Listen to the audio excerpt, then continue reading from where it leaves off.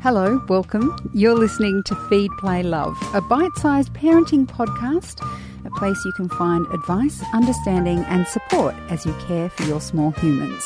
I'm Siobhan Hunt.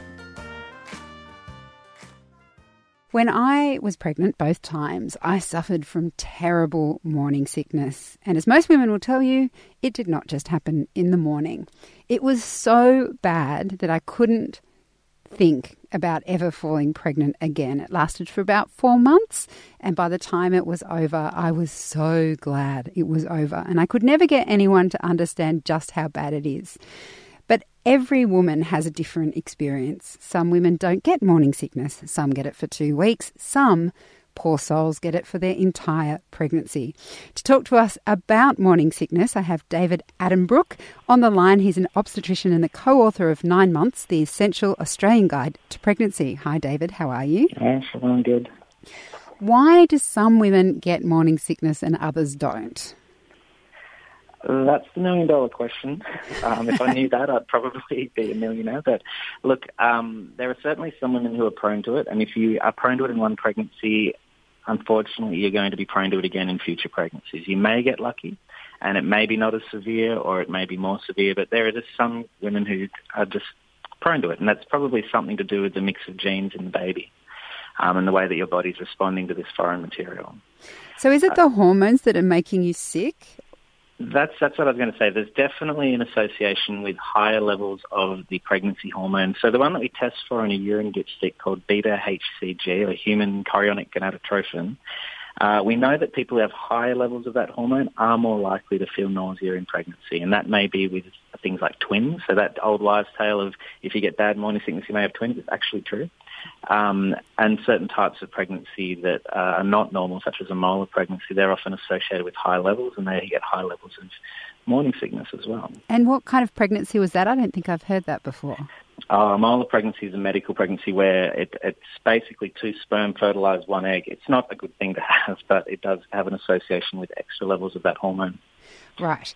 So we're talking about myths. A lot of people will tell you if you're having morning sickness that it's a sign of a healthy pregnancy. Is that just a myth to make you feel better while you feel revolting? No, I think that's true as well. And I was actually going to mention that's another thing. When people get hyperemesis or severe nausea of pregnancy, I often do reassure them that that's a good sign that their pregnancy hormones are strong, and that's a good sign the placenta is growing well.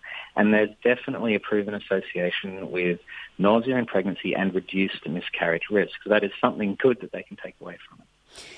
And do you, as an obstetrician, know of any fail-safe natural remedies to stop morning sickness? No, unfortunately. I'd love to say ginger, but some people say it makes it worse.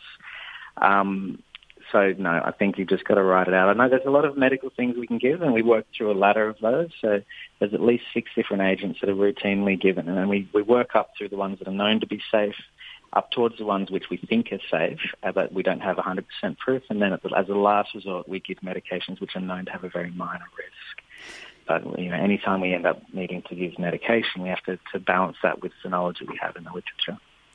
With I know for me personally, I found that I would feel sick unless I grazed all day. So I had to eat dry biscuits and bits of cucumber, and I got so tired of eating. Would there be do you know of any medical reason why grazing like that can help reduce nausea?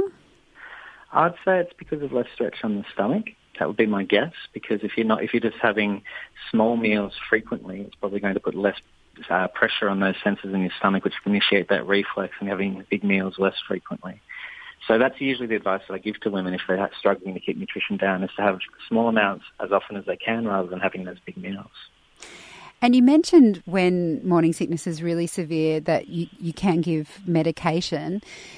What about, I think, was it the Duchess of Cambridge? I'm really bad with my royal watching, but one of them was hospitalised for their pregnancy. And I do know of friends who've had to go to hospital because their morning sickness was not only bad, but for the entire pregnancy. Is that quite rare, that condition? So hyperemesis gravidarum is the medical name for severe morning sickness. And I guess the severe long-term hospitalizations are rare, but I certainly would have at least, one woman at a time who is in that spectrum that are having recurrent trips. And I tell them it's a revolving door policy. They come in whenever they need it. The main triggers to going to hospital would be dehydration. And there's a few triggers that we know clinically for that. So when the urine appears very concentrated, or when women are having dizzy spells. The other one would be severe spectrum of loss of nutrition, and 5% body weight seems to be the tipping point. If you lose more than 5% of your body weight, then you've got to watch it. Once you get to 10% body weight loss, then you're actually at danger of having malnutrition syndromes, and then you need to consider giving nutrition through the vein in those severe cases. Wow. And can you think of any evolutionary reason why women have to suffer from morning sickness? Look, I think the theory's got to be avoiding things that are potentially harmful for babies. So it's just an exaggeration of your body's natural defense mechanisms to not try anything too fancy when you're trying to protect a baby. Because you're just lying on the lounge groaning. Well, yeah, I think you know how we all are told to avoid the deli meats and the crustaceans and the soft cheeses. I guess only being able to eat very plain things, it's probably safer in terms of those exotic bugs. Oh, I see. That's a much more rational explanation. I mean, it's a complete theory, but I can't think of anything else off the top of my head why nature would have that in mind for us. Well, it's good to have a reason, David. Just, something to hold on to.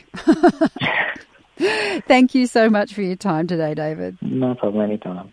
That's David Addenbrooke. He's an obstetrician and the co-author of 9 Months, The Essential Australian Guide to Pregnancy, and we'll put links in the notes of this episode for how you can get a copy of the book. Feed, Play, Love is a babyology podcast produced by Debbie Ning and presented by me, Siobhan Hunt. We'd love to hear from you, so if you'd like to get in touch, email us at feedplaylove@theparentbrand.com.au. See you next time.